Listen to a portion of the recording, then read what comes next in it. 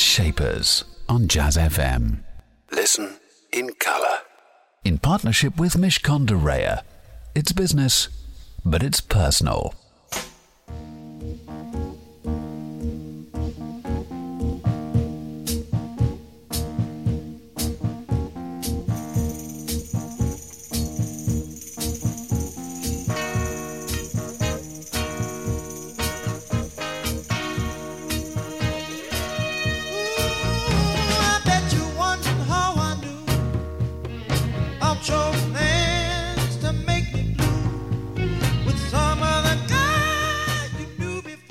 That was the classic I Heard It Through the Grapevine from Marvin Gaye, of course, here on Jazz Shapers with me, Elliot Moss, on Jazz FM. Thank you very much for joining me. Jazz Shapers is, of course, the place where you can hear the very best of the people shaping the world of jazz, soul and blues, alongside their equivalents in the world of business. My business shaper today is Vashi Dominguez. He is Spanish.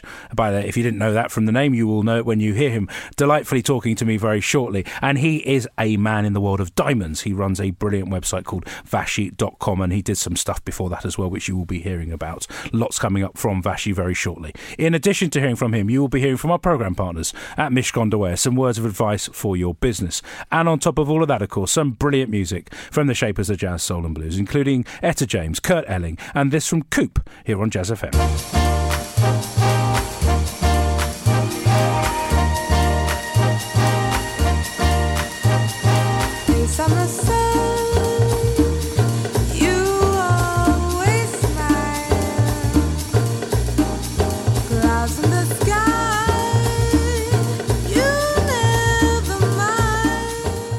That was Summer Sun from Coop. As billed earlier, Vashi Dominguez is my business shaper today, the founder, chairman, chief executive, I think we should give you some more titles, Vashi, of the business called Vashi.com, previously known as Diamond Manufacturers Limited, which began business in 2007. Vashi, thank you very much for joining me. My first question is actually how the boy from Tenerife ends up setting up a business at the age of 19 in the world of, I think it was electricals, and then eventually becomes a diamond guy. What gave you the idea that you wanted to run your own business at such a young age? Well, always, from a very young age, I had the typical thing, you want to become an astronaut or a scientist or something like that. But from a very early age, I knew that I wanted to do something really, really big.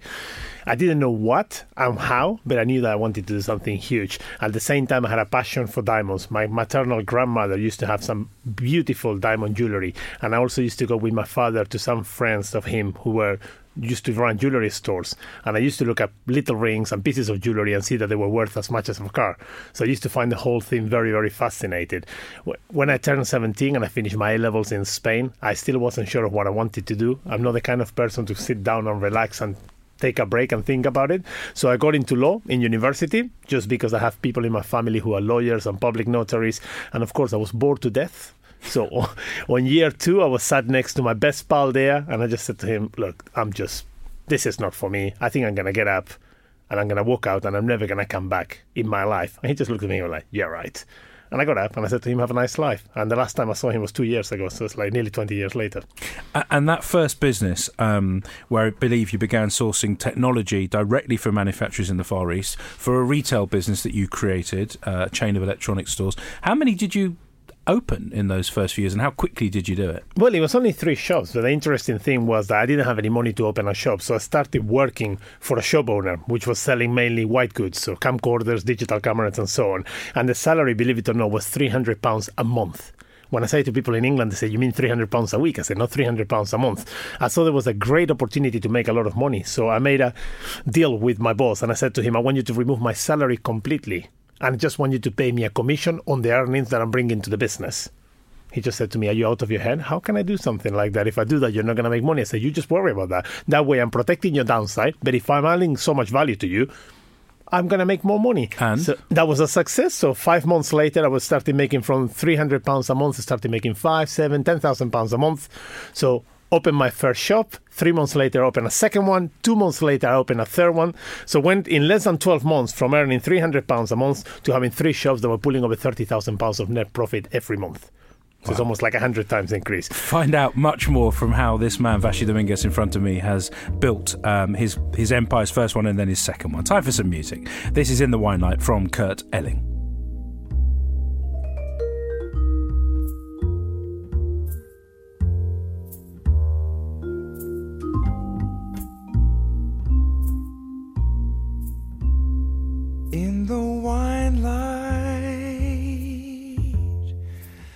living, loving, soft delight.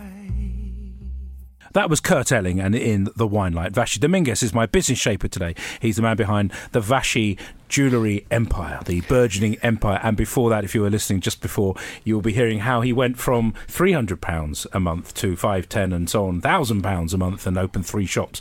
This is a remarkable story. How long did you have those 3 shops for, and when did it stop, and why did it stop? I had them for about 9 months combined in total. The reason for that is I had to take a step back and just think at the time business was really, really strong in those areas in Tenerife, but the rent prices were huge. You were looking at Mayfair or Knightsbridge prices, and I didn't believe it was sustainable. So I realized that eventually only the landlords will make up money, and that's eventually what happened. So I took a step back and I thought, well, there is already 600 competitors in the island. I decided to move on to wholesale, and that's when I started traveling to the Far East, mainly to Hong Kong and China, and I started importing the technology directly and selling to competitors, including the shops that I have sold. How old were you, Vashi, at this point? 19 years old. So how does anyone take a 19-year-old seriously when they're running a business? I mean, you know, this is in any country at any time, they would look at you and say, you don't know anything. Yeah, absolutely. And I face quite a bit of adversity from that respect as well. That's what happens, I think, you know, that people look at you and unless you're of a certain age, they're not willing to take you seriously. But at the end of the day, I was bringing products into the market. I was bringing them at better prices than the competition, and money talks. And then tell me how you moved from that world into the world of jewellery and gems and things. Obviously, you mentioned the fascination and the connection with gems through your grandmother.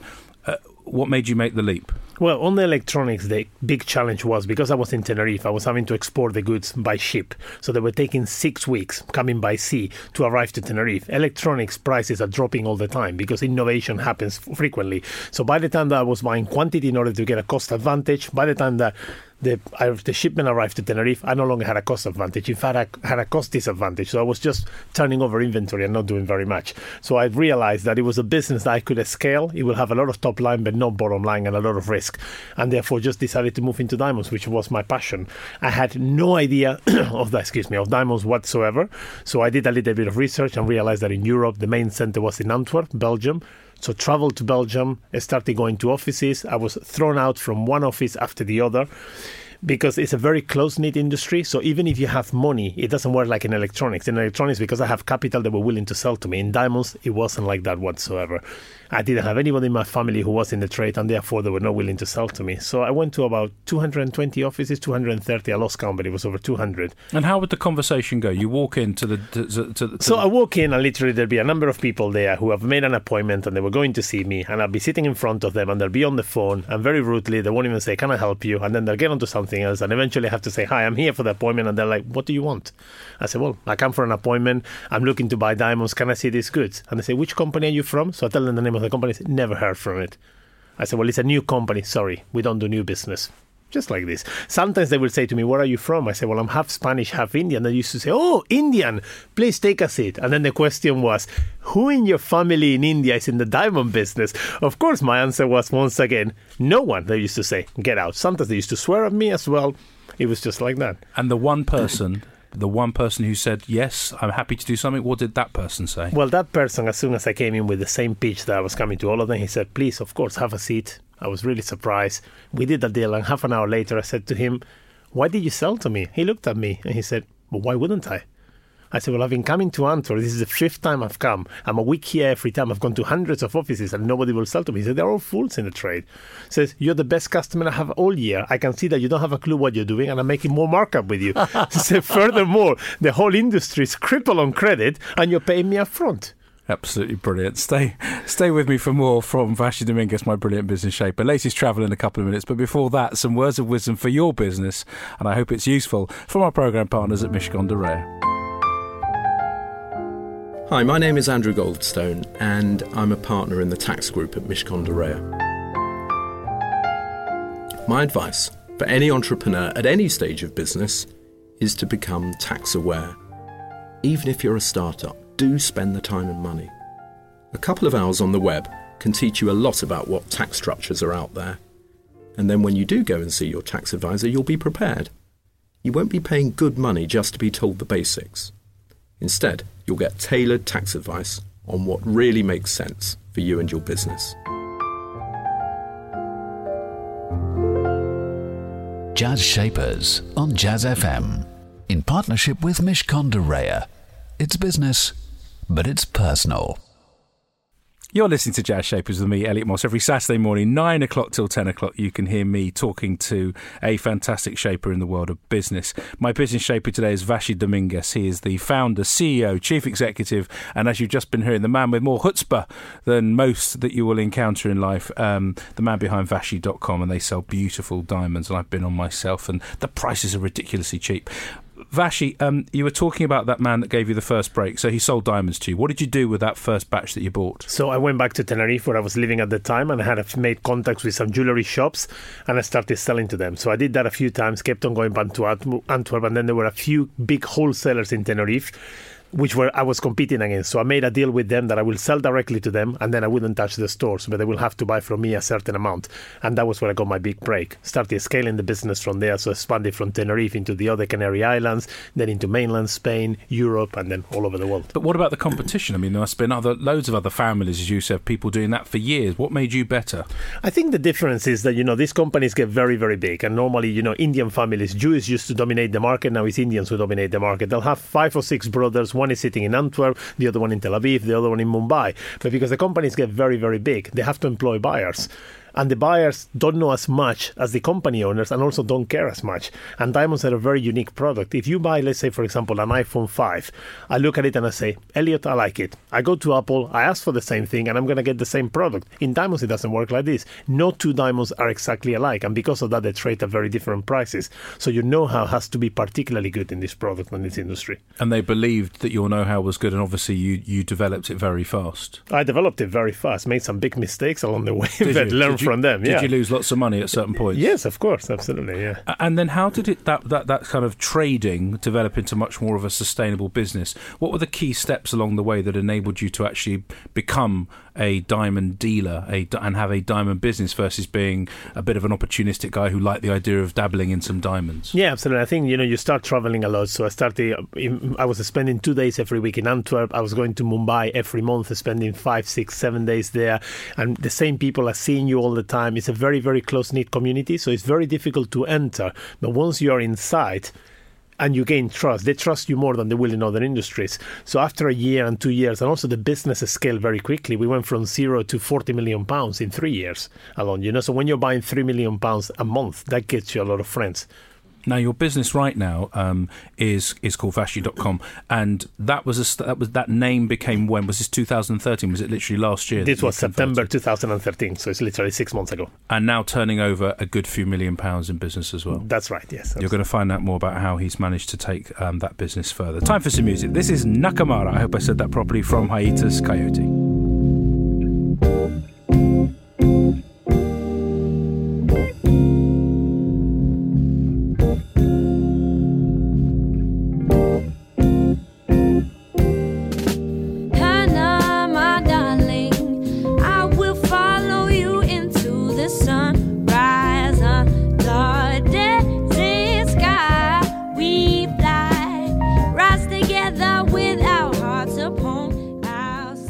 That was Nakamara from Hiatus Coyote.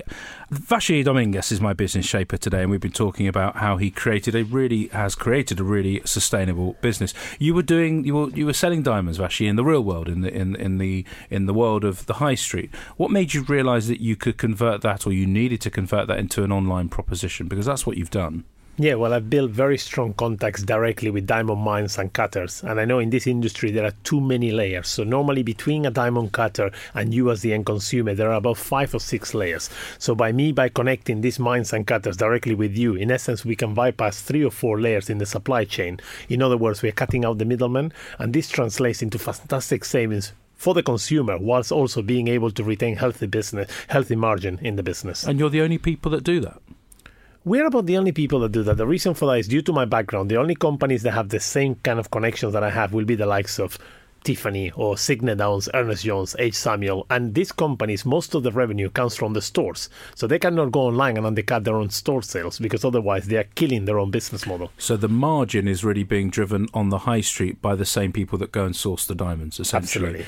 Absolutely. That means, of course, that you have become a bit of a talking point, I imagine, in the industry, because this is an industry controlled by some really powerful families, really big businesses, multi-billion dollar, pound businesses, whatever you'd like to call it. How have you handled that role as a maverick? Because that's essentially what you are.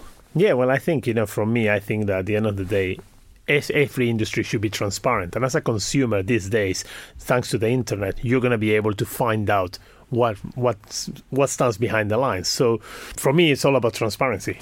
I guess the only challenge, and this is just as a consumer, or rather a person who has bought diamonds along the way, and I haven't got them, but other people may have them, the only thing is not being able to touch and feel it. And I think that's obviously important in the purchase process. How have you managed that problem?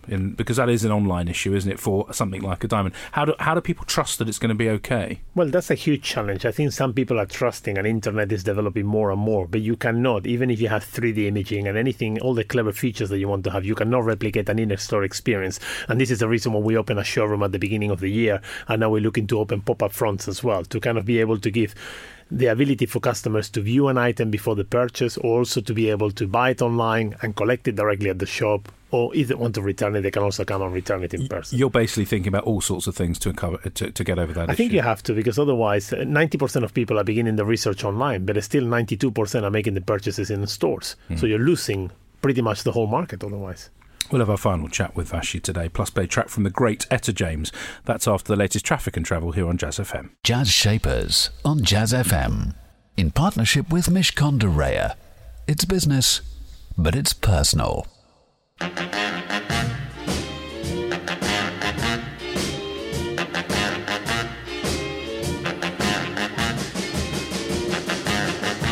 don't want you to be no slave. Want you to work all day, but I want you to be true, and I just want to make love to you. That was Etta James, and I just want to make love to you. Vashi Dominguez is my business shaper, just for a few more minutes. Vashi, over the years, I mean, you're a young man who's done exceptionally well. Have there been people behind you that have guided you? Because you sound like you kind of do your own thing, but have there been quiet conversations with either friends or family that have enabled you to seem a very confident guy, you seem like you know what you're doing?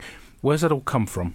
Well, my mother, rest in peace, was a huge influence. She was a journalist turned insurance broker, and she used to work 15, 16 hours a day when I was maybe between 7 and 13 years old. And she ended up being the highest ranked insurance broker in the 7 Canary Islands for 5 years in a row. So she was always a huge inspiration for me. Also, the first person that cut me the deal, again, unfortunately passed away a couple of years ago. His name was Pina Sabergel in Antwerp, in Belgium. I learned a lot from him. He was a bit of my mentor for me as well, And so I kind of learned from him that, business is business, and you got to separate professional and personal. That, believe it or not, a lot of people still don't do it, and it does make a huge difference in whatever you do. It strikes me also that you quite like being an outsider in an interesting way, in the sense that in Tenerife you left the law, you just said, I'm going to do this. So you kind of went against the curve. You're a Spanish guy with Indian and Spanish roots who went into an industry in the diamond world in Mumbai, where obviously Vashi itself is the centre, if you like, of that industry. And you're here, living here now in the UK, in London. Do you think it's helped you that you kind of always feel like you're slightly not inside the world that you're in? So sort of have an observational view, or have you not really thought about it like that? I think it has helped. Yeah, I think also, having been born in the Canary Islands, having a mother that wasn't from the Canary Islands, she was from mainland Spain, a father that was from India, obviously my wife British, we've been together for almost 20 years, so all these influences have been a very, very big difference. Now, the other thing, of course, that some people may know you for, if they go online and have a look at you, is the fact that you've become a bit of a celebrity. You're using your own, your affable way, and the fact that you love diamonds, and you're becoming an expert on television and things. Are you seeing that as a professionally useful thing to do, or are you just doing it because you enjoy it? I think it has an effect, on your brand, but I think that is mid to long term. A lot of times people say, wow, you were in this television program this morning, I'm sure your sales have been rocketing this afternoon. It doesn't quite work like that, So for us, we're focusing on two things. One, growing revenue, but two, we're also trying to build brand value, especially as we're considering potentially doing a listing in the next 3 to 4 years. And you talk about brand value. The other thing I think you say is that you have conflict-free diamonds. Absolutely. How can you make sure they are? Because that must be the next question. Because we're buying directly from the source. So we have written guarantees for every single diamond, and we can pass those guarantees, and we do pass them to our consumers when they make a purchase. This is the issue for any jeweler.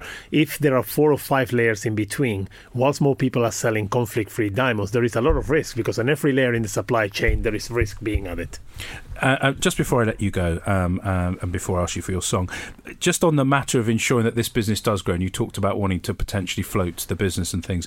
You've had investors along the way, quite a few, I believe, and you've raised money intelligently. What would you advise other people looking for investment to do? How have you managed to pull it off? I would say, I think the very important thing is that when people try to raise money, they have a clear plan generally. And then once they meet investors, they're hearing different things and the plans change. I think you have to stick to your core. So for me, it was very important to get a deal that worked for the business long term. And sometimes you can get investors where the strategic objectives are aligned. So my advice will be just make sure that you're getting the deal that you envisioned from the beginning. And I would listen to that advice, because you are talking to the man who has won the Best Independent Site at the Online Retail Awards last year, as well as the Best Mobile Campaign Award at the E-Commerce Awards. I like awards. They're good, aren't they? They are indeed. Thank you so much for my business shaper. Just before I let you go, what's your song choice and why have you chosen it? Of course. Well, Diamonds Are Forever from Shirley Bassey. You really want to answer the question? Because diamonds are forever. Vashi with a big smile on your face, thank you so much for being my business shaper. This is the classic from Shirley Bassey. Thank you, Elliot. Diamonds are forever. They are all I need to please me. They can stimulate and tease me. They won't leave in the night. I've no fear. That was Diamonds Are Forever from Shirley Bassey, the unsurprising song choice from my business shaper, Vashi Dominguez, the founder of Vashi.com. A man with huge tenacity, my God, 200 knockbacks and he still kept going, and loads of passion for what he does, and someone who's absolutely happy and enjoying himself in the world of business and growing his own business. Do join me again, same time, same place. That's 9 a.m. here on Jazz FM for another edition of Jazz Shapers. That's next Saturday. In the meantime, though, please stay with us here on Jazz FM, because coming up next, it's Nigel Williams. Jazz Shapers on Jazz FM, in partnership with Mishcon de Reya. It's business, but it's personal.